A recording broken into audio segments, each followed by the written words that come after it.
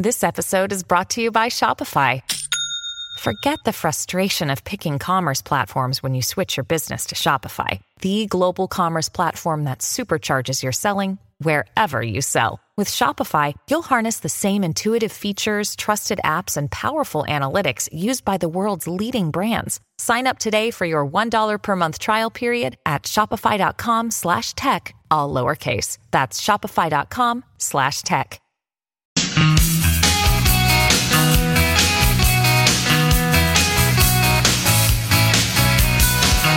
Here's a man who spends hours in hardware stores, sifting through the nuts and bolts of life. Joe Cicero. Jeez.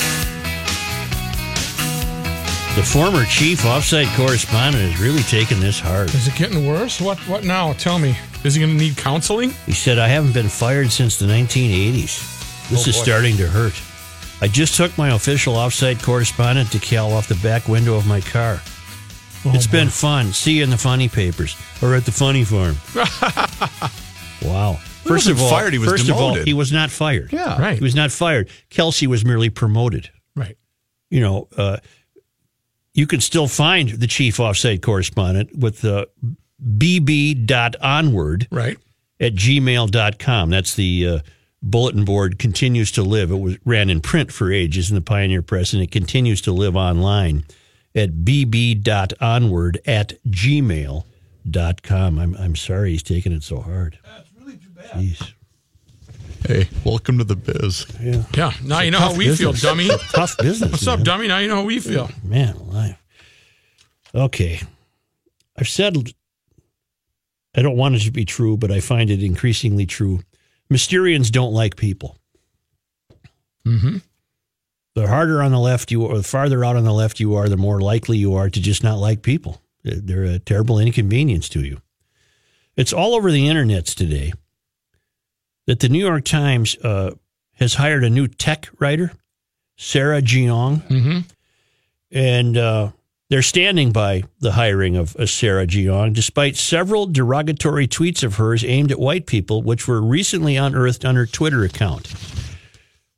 Let me add, before I get into this, no matter what you do on Twitter, who's on line one? Is that the guy who was holding for the fishing story? No. Oh, no matter what you do on Twitter, apparently there are people out there that will unearth you, will reveal you. They're looking to trip you up. Sometimes even people you work with. Right. Well, this woman wrote things like, oh, man, it's kind of sick how much joy I get out of being cruel to old white men. But I can't even read some of them. It's just, I was equating Trump to Hitler before it was cool. I open my mouth to politely greet a Republican, but nothing but an unending cascade of vomit flows from my face. That's not even funny, though. It's. Mm-hmm. I'm trying to pick the ones I can read that aren't full of the typical profanity. Sure.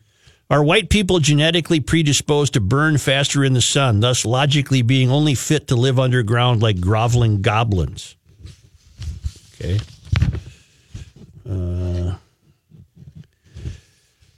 These were known, apparently, to the New York Times when they hired her. Okay. We hired Sarah Jeong because of the exceptional work she has done. Her journalism and the fact that she is a young Asian woman have made her a subject of frequent online harassment. For a period of time, she responded to that harassment by imitating the rhetoric of her harassers, the Times said in a statement. She regrets it, and the Times does not condone it. So in other words, the Times is saying two wrongs here are not going to, two wrongs are making it right. Okay. It's okay that she did this because apparently she's Asian. Got it. Mm-hmm. And with the New York Times, we're just going to forget it. It's not a problem. She's left enough where it doesn't matter. Rules don't apply. Jeong's Twitter feed is filled with a host of messages that could be construed as racist and offensive. Jeong compared dumbass and then a profanity white people to dogs and said that old white men were lemmings. And she believes white people will go extinct soon. And then she used the hashtag cancel white people. Okay. White people own the New York Times, honey. I engaged in what I thought of at the time as counter-trolling. While it was intended as satire, I deeply regret that I mimicked the language of my harassers, which is preposterous because, and I'm not interested enough to know, but she would have to show us the tweets that she ostensibly was mimicking. She hasn't done that. Right. These comments were not aimed at a general audience because general audiences do not engage in harassment campaigns. I can understand how hurtful these posts are out of context and would not do it again, she said. Does she mean hurtful to white people? Or are we not supposed to? We can't be offended because we're white. The Times on Wednesday issued a glowing press release announcing that Jeong would join the editorial board, touting her as staying ahead of every turn on that vast beat as the internet. The South Korean-born Jeong, who previously worked at The Verge, was hired as the lead technology writer for the paper. Verge staffer Elizabeth Lopato congratulated Jeong on the new gig, but added, just a shame for all of us, her Twitter is about to be a lot less fun. So in other words, her friends thought that was fun too. And now her friends are realizing that, yeah, she probably won't do that anymore. Jeong has sent more than 103,000 tweets since joining social media platform. Many of the offensive comments are from 2014, and the account has recently been active with a commentary on a variety of topical issues, including 3D printers and Proposition 8. Jeong isn't the first gray lady hire to come under fire for offensive rhetoric on social media. Back in February, the editorial board fired Quinn Norton hours after touting her as its next lead opinion writer to cover the power, culture, and consequences of technology.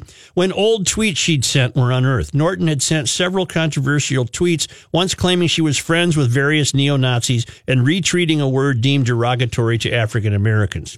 Once the offensive tweets surfaced, Times editorial page editor James Bennett issued a statement that Norton had been fired. After her termination, Norton called the situation a context collapse, implying her views have been misinterpreted. It's the time. So the Times, Quinn Norton was a Caucasian female. Okay. So when the Times got wind of what she had said, yeah, you're sorry, you're done. She's fired. Yep. The Times apparently, and I don't know this for a fact, but it seems plausible, given the reach of technology today, that the New York Times was entirely aware of what Jeong had done on her Twitter account, but hired her and said, well, you know, she's been harassed herself because she's Asian. So it's the Times. It's the New York Times. This is why I don't read the New York Times. These are the people they hire. I don't want any part of it. So there's no consistency. I read the New York Times only for the obituaries because they have the world's best obituaries. Other than that, I will not spend a nickel on that paper. Okay. I once held it in esteem along with everybody who ever was a reporter who's my age. They all wanted to work for the New York Times. I did. Uncover the big story. I applied there. I went to the building. You get an interview? Nope. Okay. Sat outside and looked through the window. No, I got in the lobby, and that's about as far as I got. Big fog. Right. But it's not his corduroy jacket and his patches. Yeah, his long hair. I had one of those. Yeah, right. It's not an exaggeration to point out that they are quite actively pursuing a Mysterian agenda, and that it's okay that this gal is a complete fool because she's Asian. We'll protect that. It wasn't okay that this Quinn Norton was a complete fool because she was white. We can get away with getting rid of her. What standard? The New York Times has no standards. Right. It's amazing to me. Who's line one, Chris? That'd be Joe. Joe? Hi there. Hi. I'm wondering if you were aware, under the heading of Heard It Here First, the potential renaming of Fort Snelling. Hadn't heard that one yet. In today's Star Trib, there is an article about Joseph McGill, who is a historian that has been invited by the Minnesota Historical Society to come to Minnesota and spend a night at Fort Snelling, where Dred Scott of the Dred Scott decision spent some time. And it comes out in the article. Now think of Lake Calhoun Yep. that Colonel Joshua Snelling acquired slaves while serving there, Oh. and that American Indians occupied the land for centuries before white settlement. Well, all of which is true. If that doesn't scream Lake Calhoun Yep. and bring up the possibility of Fort Ibidabadooba, Yep. I don't know what was. He is self-appointed himself to sleep in areas where slaves slept. Mm-hmm. And he's going around the country doing that and lecturing and educating some people about all we normally hear about Fort Snelling is what a great deal it was. But it is probably little known that there were some 40 slaves there at one time also. Yeah, I didn't know that, but that doesn't surprise me, and it doesn't alarm me, and that wouldn't cause me to change the name of it. Me neither, but nor would it have caused me to change the name of Lake Calhoun. No, I've said all along, and the same thing will happen here. To change the name of Lake Calhoun, you had to have a case, and they didn't have a case. It was just their own inflated virtue. The case would have had to be that the lake was named for Calhoun precisely because he favored slavery. And that's not why it was named for him at all. That's the same thing now. Now you're going to have to prove that Fort Snelling was named for Snelling precisely because slaves were kept there, which is not the case. Well, they did it once. Yeah. All right. Thank you. Well, we've said all along that once the Mysterians are to bring about the mystery, you have many tasks before you. Chief among them, not only revising and sanitizing history, you have to eliminate it. Because if you can eliminate it, you will build a case for eliminating the Constitution, and you will have a country fallen into the hands of Mysterians that will not be the United States.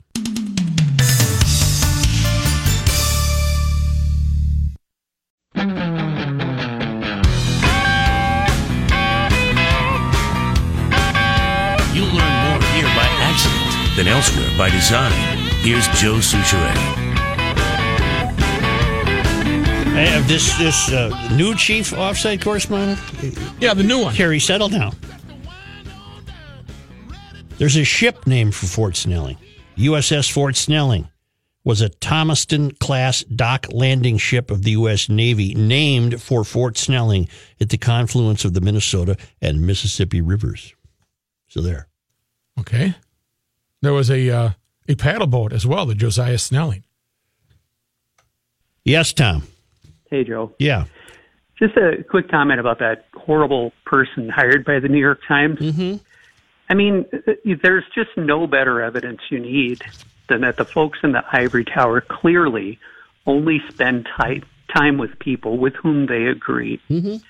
These are people who have never had a beer, attended a cocktail party, gone to a baseball game with someone who remotely differs in opinion.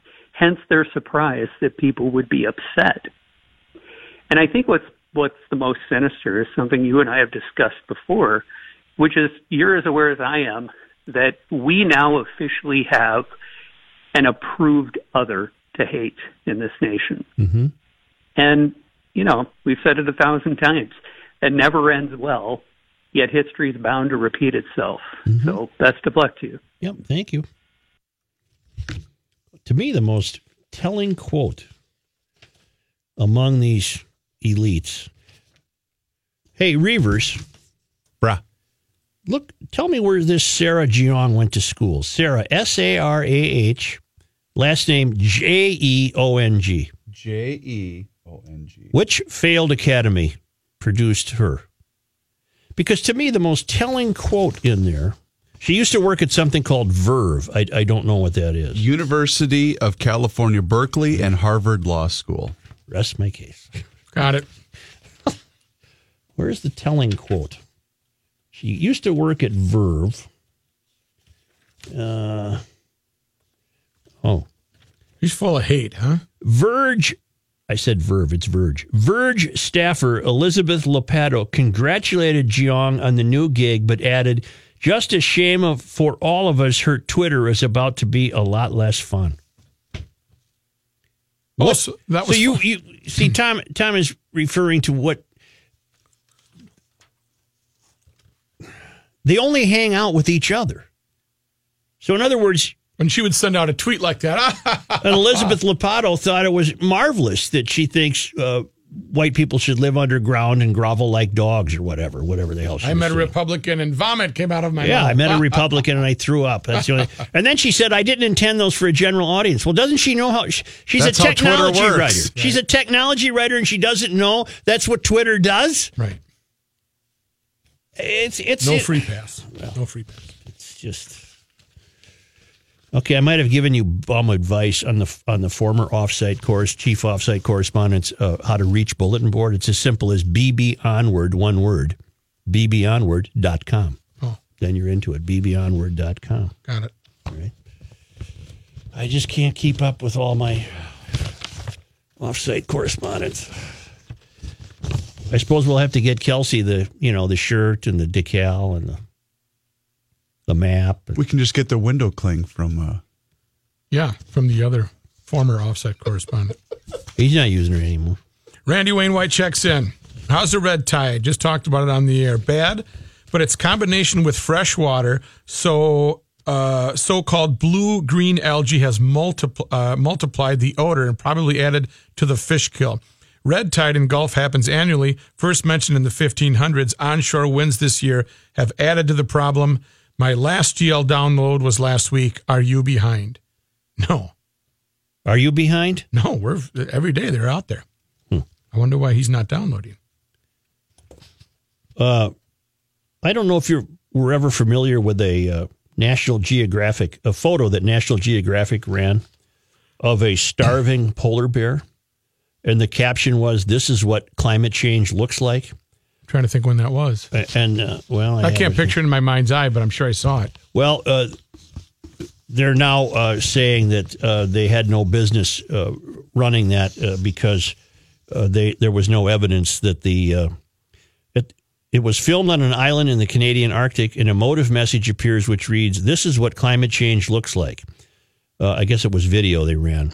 The footage shows an emaciated bear stumbling around a barren-looking terrain searching for food. National Geo is now saying, I don't know who pushed back, but thank you for whoever pushed back. National Geographic is now saying there is no way to know for certain that this bear is on the verge of death, admitting that it went too far to say that's what climate change looked like. Man, National Geographic's not supposed to get political. Wildlife, well, are you kidding me? Wildlife photographer Christina Mittermeier, who filmed the striking images, has written an article in National Geo titled "Starving Polar Bear Photograph Recalls What Went Wrong." She said, photographer Paul Nicklin and I are on a mission to capture images that communicate the urgency of climate change. Documenting the effects on wildlife hasn't been easy. We, with that image, we thought we had found a way to help people imagine what the future of climate change might look like. We were perhaps naive. The picture went viral and people took it literally. An editor's note at the top of the article read, while science has established that there is a strong connection between melting sea ice and polar bears dying off, there is no way to know for certain why this bear was on the verge of death. So in other words, they just politicized the photo of the bear to fully embrace their agenda, which is man's ruining the earth. Got it. All right. And that they don't know why that bear was hungry. They have no idea. Right. It was just, or maybe just had really good metabolism. It could have been terribly wounded. They have no idea. None. Right. Then they should just keep their mouth shut. But they're not going to. Say anything. They're not going to. That's why you got to push back, push back, push back, push back, push back. What time is it? Oh, look at the time. We'll be back shortly. But now, thanks to our great friends in Owatonna, Minnesota, at Federated Insurance, where it's their business to protect your business, and nobody does that better than Federated. It's Bruce Vail from the Wall Street Journal and Your Money Now. Well, if you paid close attention, you could tell that photo of the bear was bogus because, they said he was starving in the caption and everything, but if you zoomed in on the picture, he's holding a bottle of Coca-Cola. That's the one. I mean, It's a great campaign. Yeah, that's true. Yeah, there was nothing wrong with that. Mixed day in the stock market today. We look like we're going to get a mostly higher close. The Dow Jones Industrial Average keeps wavering between gains and losses. Right now, the index is down 6 points. The Nasdaq Composite is up 89, and the S&P 500 is ahead 13 points. Specialty retailer Brookstone filed for bankruptcy protection today and said it would close its 102 mall-based stores. Those stores were popular places for people to hang out when they spent a lot of time in malls, but as shopping moved online, foot traffic in Brookstone stores declined. Brookstone said its 35 airport locations are still performing well, and it will put them up for sale. Comcast and Amazon announced an agreement to launch Prime Video on Comcast's Xfinity X1 platform, giving Xfinity customers access to thousands of additional premium shows and movies over the internet. The deal marks the first time that Amazon Prime Video content will be integrated on a multi-channel platform. I'm Bruce Vail with Your Money Now on 1500 ESPN. Thank you very much, Mr. Vail. We'll talk to you in 1 hour. We do appreciate that. Hey, 1500ESPN.com has got a lot going on. What? You don't know about Sportscaster Idol? You don't know you can vote for your favorite Sportscaster Idol video and audio? Well, go to 1500ESPN.com and find out how you can make someone extremely famous by that Sunday morning sports talk show from 7 to 8 a.m. Sportscast.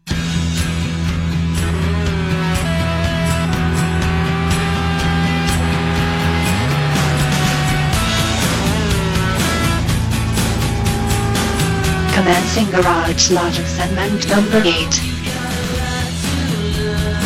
Here's John Height. Thanks, Joe. It's partly sunny and 68 degrees now. The Twins off today. They'll open up a 3-game series against the Royals at Target Field tomorrow night. This is a news report brought to you by It's Just Lunch, Joe. It's like I have my own announcer. I know. That's kind of cool. Have you guys heard Thad Levine? I think he was on with Patrick, and he was on with the fellas in the morning, Judd and Phil. Yep. I don't like his patter. It's just corporate. Really? It's just corporate. I love listening to him. I thought I wasn't here. I didn't learn anything. No, he's it's boilerplate. No, I don't think it is. I hope not. He's a very, and I don't mean this in a bad way, he's just a very calculated human being. Mm-hmm. Very sharp guy. Well, I think the jury's out on that. I disagree. I know a lot of Twins fans are upset that they sold off pieces, but this was a club that wasn't going to the postseason anyway. No, you gave up. You're 8 games behind a team in the worst division in baseball, and you gave up. And you had about a 1.5% chance of catching them. That team also just improved themselves greatly by getting Brad Hand in a trade and Andrew Miller. I'm sorry I brought it up, boys. Okay, I'm wrong. Who is probably the best lefty reliever in baseball, is coming back from the disabled list next year. You're not wrong. You share the same sentiment that a lot of Twins followers do. Yeah. I missed the interview. What'd he say? Well, I don't. John, continue. I'm sorry I brought it up. Got it. I have nothing personal against the guy. Sure. I just felt I was listening to corporate speak. Here's the thing. This administration took over a team and a franchise that had just lost 103 ball games. They massively overachieved last year. They still needed to add significant depth to this organization. Mm-hmm. And they have. And their 2 youngsters who, are supposed to be the cornerstone are not existent right now. I get it. I'm sorry I brought it up, okay? Mm-hmm. At the Bridge... God almighty. You did ask for an answer. You did, kind of, yeah. At the Bridgestone Invitational today, Kyle Stanley's in the lead at 7 under. Patrick Cantlay's in second at 6 under. There are a lot of guys tied at 5 under. Also a lot of guys tied at 4 under, including Tiger Woods. I'm turning it on here in the TCL broadcast studios. Define you. You what? He said, I'm turning it on. Well, I'll need help, but we'll get it on. What channel is 9 in here? He's got the staff. I own that TV. It's so easy to work. Yeah. News notes from today. Well, they're great TVs. I'm just not a technological... I'm not... Really? Why aren't What? We were talking about that off the air. Why aren't sports writers still just filing reports with a typewriter and a coupler? You guys always get the latest technology from the newspaper. It's a wonder how you guys advance. It's a puzzle. News notes from today. Federal and state authorities in armored vehicles and unmarked cars swarming onto a sprawling Air Force base in Ohio today. That coming amid reports of an active shooter at a medical center. Workers at the base were told to shelter in place on the sprawling base. The Bureau of Patterson? Yes. Wright-Patterson Air Force Base. Wright-Patterson Air Force Base. The Bureau of Alcohol, Tobacco, Firearms, and Explosives said via Twitter it was among several agencies responding. A video from outside the hospital showing service members and others standing outside the building after the base said emergency workers responded to reports of an active shooter. An announcement was made telling some people to leave the building with hands on their head. Wright-Patterson sent a tweet saying it was responding to what they called a reported incident. Stacy Geiger with the base's public affairs office said the base was on lockdown but had no other information. Local police directing traffic away from the base, which is Ohio's largest single-site employer with more than 27,000 civilian employees and military personnel. The mother of a missing Iowa college student pleading today with anyone who may have abducted her daughter to let her go and instead claim a pot of reward money that's ballooned to $172,000. Laura Calderwood said during a news conference that she believes her daughter, 20-year-old Molly Tibbetts, is alive but has potentially been kidnapped. She announced the new reward amount, which was spiked from $2,000 offered earlier this week after donations poured in from across the nation. Tibbetts' disappearance has baffled investigators since she went missing more than 2 weeks ago. Calderwood said the money would be paid to anyone who provides info that leads to her daughter's safe return. Tibbetts was last seen on the evening of July 18th when she went for a routine jog in her hometown of Brooklyn, Iowa, town of about 1,400 people in central Iowa. She was dog-sitting that evening for her boyfriend and her boyfriend's brother, who were out of town, at a home where she was living this summer after finishing up her second year at the University of Iowa. Reported missing the next morning when she didn't show up for work at a daycare in a nearby town. The FBI and dozens of investigators from state and local agencies are working on the case, but so far have hit dead ends. The latest came today when police confirmed a possible sighting of her at a Missouri truck stop turned out not to be her. Jeez. Horrible story from southwestern Minnesota. Comfrey police report a 9-year-old boy was killed in a playground accident late yesterday. A release from Comfrey Police Chief Eric Schwarzrock said Gavin Ludwig was transported to Springfield Medical Center, but resuscitation efforts proved unsuccessful. Authorities responding to a medical call about 5:30 last night. When they got to the playground, they found the boy tangled in a swing. Oh, my God. He was pronounced dead at the medical center. Was he alone? Was he by himself? The police are not saying that yet. They haven't said if anyone is. Wow. Oh, my God. A bipartisan group of senators introducing. It ain't right, is it? No. That's Kids should not tragic. die on a playground. A bipartisan group of senators introducing legislation today to impose new sanctions on Russia for interfering in U.S. elections, including penalties that would affect Russian sovereign debt and energy projects and require a report on President Vladimir Putin's assets and net worth.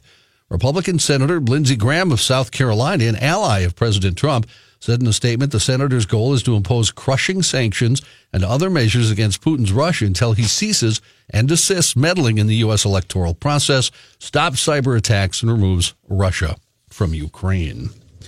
A contentious press briefing today at the White House. When asked if she'd say that the press wasn't the enemy of the people, Press Secretary Sarah Sanders instead complained about the physical dangers she's faced in her job and her unprecedented need for Secret Service protection and blamed the reporters in the room for causing it. Ultimately, she sidestepped the question about the enemy of the people, saying she was at the briefing room podium to relay her president's views, not to state her own. Earlier in the day, Ivanka Trump disagreed with the comment that's often used by her father, the president, asked at an event in the Newseum in Washington if she thinks the media is the enemy of the people. She said, "No, I don't. I've certainly received my fair share of reporting on me personally that I know not to be fully accurate, so I do have some gripes, but no, I do not feel the media is the enemy of the people." Do you have your email open, Mr. Mayor? Yes. Did you see the chief offsite correspondent's latest email? This is what climate change looks like? Yeah. Yeah, he's got the picture of the emaciated bear and then a picture of Sid and Bud Grant. They're both looking, their age. Got it. Yeah. Bud of his garage sale yet, or is that coming up around the corner? No. Bud's in a little tough stretch right now. Yeah, that's true. Oh, that's true. That is true. I forgot about that. The youngest Spitfire pilot to fly in the Battle of Britain has died at the age of 96. Wow. Jeffrey Wellham, who was just 18 when he joined the RAF in 1939, died at his home in Cornwall, aged 96. The decorated airman was approaching his 97th birthday. He served on the front line with 92 Squadron, and some of his first missions included dogfights above London and the home counties, all of which became known as the Battle of Britain. Jeffrey went on to be awarded the Distinguished Flying Cross. He was promoted to flight commander with 65 Squadron and later led 8 Spitfires to relieve the island of Malta during the war. Plus, we just lost the gal who was the female Spitfire deliverer. Really? Yep. Didn't know that. Yep. Charlie Sheen says he's having a difficult time paying child support for 4 of his children and say he's being blacklisted. Court documents say the star filed a request to modify his payments to ex-wives Denise Richards and Brooke Mueller. The 52-year-old shares 2 daughters with Richards and twin sons with Mueller, says he can't afford to make his monthly child support payments because he's, quote, been unable to find steady work and has been blacklisted from many aspects of the industry. He's had a significant reduction, he says, in earnings and is suffering from a dire financial crisis. He allegedly has less than $10 million to his name, according to the statement. Amelia won't help him out, or went on to claim he's unable to pay several debts due to his finances. That's a shame. Is Dave Dahl available? Yes.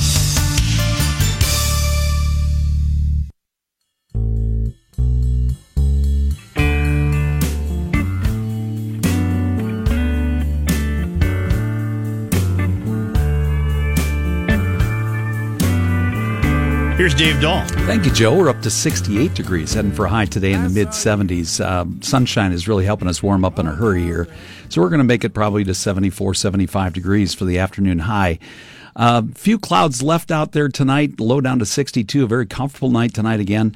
Tomorrow, though, the heat and humidity starts to come at us. We have a warm front in the morning, could touch off an isolated shower or thunderstorm along that front. Otherwise, just hot and humid, 89 for the afternoon high tomorrow with dew points up in the upper 60s, possibly close to 70. Tomorrow night's low only down to 72, and then 85 on Saturday. Showers and storms become a little bit more likely Friday night late, and scattered through Saturday, early and again late in the day. The middle part of the day on Saturday should be all right. Sunday is probably the better day of the two now. It looks like most of the thunderstorms will be done by early in the morning on Sunday. Sunday's high in the afternoon up to 87. We're going to stay in the middle 80s next week with an isolated threat of a shower or storm just about each day heading through next week. So again, the warm weather continues. It doesn't look like we're going to cool down much until late next week maybe. But until that time, above average. The average high is right around 83. 68 right now, and I have the records for the day, Joe. August 2nd. 99. 99? In 1988. That's 3 days in a row for 1988. Yeah, that was a hot one. 46. 46? In 1971. 1971. Thank you. Thank you, Joe. Randy Wayne White just texted me, Rook, providing the name of Dr. Brian LaPointe. Yeah. And a phone number. Yes. One of the world's leading experts on harmful algae bloom. Had drinks last week. He was early Doc Ford advisor. Great on air if you need an expert. Well, we'll keep that in the event that we ever feel it necessary to discuss the red tide. I don't like the sound of the red tide. No. And smelly dead fish. I'm going to tip my cap to France, of all places. Pourquoi? Why? As of next month, French students will no longer be allowed to use smartphones or tablets while at school. The law was passed Monday and will apply to school children between 3 and 15 years old. That's fantastic because phones are ruining a generation. Yeah. The phone banning law was originally part of President Emmanuel Macron's election campaign and was first introduced to prevent further screen addiction among young people in France. From the new school year in September, students will not be able to use their mobile phones at all during school hours, even during break and meal times. Fantastic. However, children will be able to bring their phones to school, but it must be handed to a teacher and collected at the end of the day. That must take place here.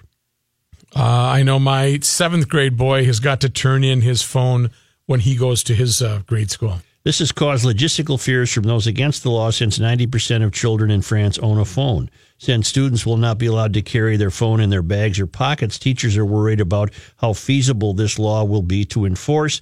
But this isn't the first time France has introduced a phone ban. In 2010, a law was passed which prevented students from using their smartphones during teaching hours, but they could carry the phones in their bag with it switched off. The latest law expands the ban and will completely forbid students from having their phone on them during school hours and, as I said, applies during meal and break times. That's fantastic. I also know that at that little trade school in Mendota Heights, that all-boys school. The old welding program, don't you? Yeah, they require zero phone usage. Your phone is taken away if it's taken out. There has been worry surrounding the amount of time children spend on their phones worldwide, but France is one of the first countries to crack down on smartphone usage among young people. You can talk to parents of 15-year-olds and hear horror stories that that's the one possession these young kids could not live without. You mean horror stories as far as what happens? How the parent believes that the phone is impacting the child's life. Man. Socially, culturally. It's just the kids are becoming too dependent on the screen instead of exposing themselves to other people. Right. The kids are becoming too dependent on the screen for their entertainment. The kids are becoming too dependent on the screen for their contact with people. Which is why a parent must stress how important it is that when you meet someone, look them in the eye, you make a statement. You have to, because kids will, that is a trait that's going to be lost on the youth of America or around the world, not even America, where they won't look up. They'll just say, hey, and keep going. They have to stop. And it's not easy because kids have, even mine are included, have got their nose in the phone, but they've learned that they have to be normal members of society. Normal humans? Yeah, I hope so. All right. Okay. You'll learn more here by accident than elsewhere by design. Here's Joe Souchere. And you're about to. Scientists now believe they understand why the Bermuda Triangle has claimed so many ships and lives. Researchers from the University of Southampton in the United Kingdom claim that rogue waves are responsible for sinking hundreds of ships and ending thousands of lives in the 270,000 square mile section of the Atlantic. To test their theory, they built a model of the USS Cyclops, which went missing in 1918. They tested it indoors. The test found that waves, which can grow to be over 100 feet high, quickly inundated the boat and caused it to sink. Dr. Simon Boxall, an ocean and earth scientist, explained that the Bermuda Triangle is an area where storms and currents from 3 different directions can converge and create the perfect conditions for rogue waves to form.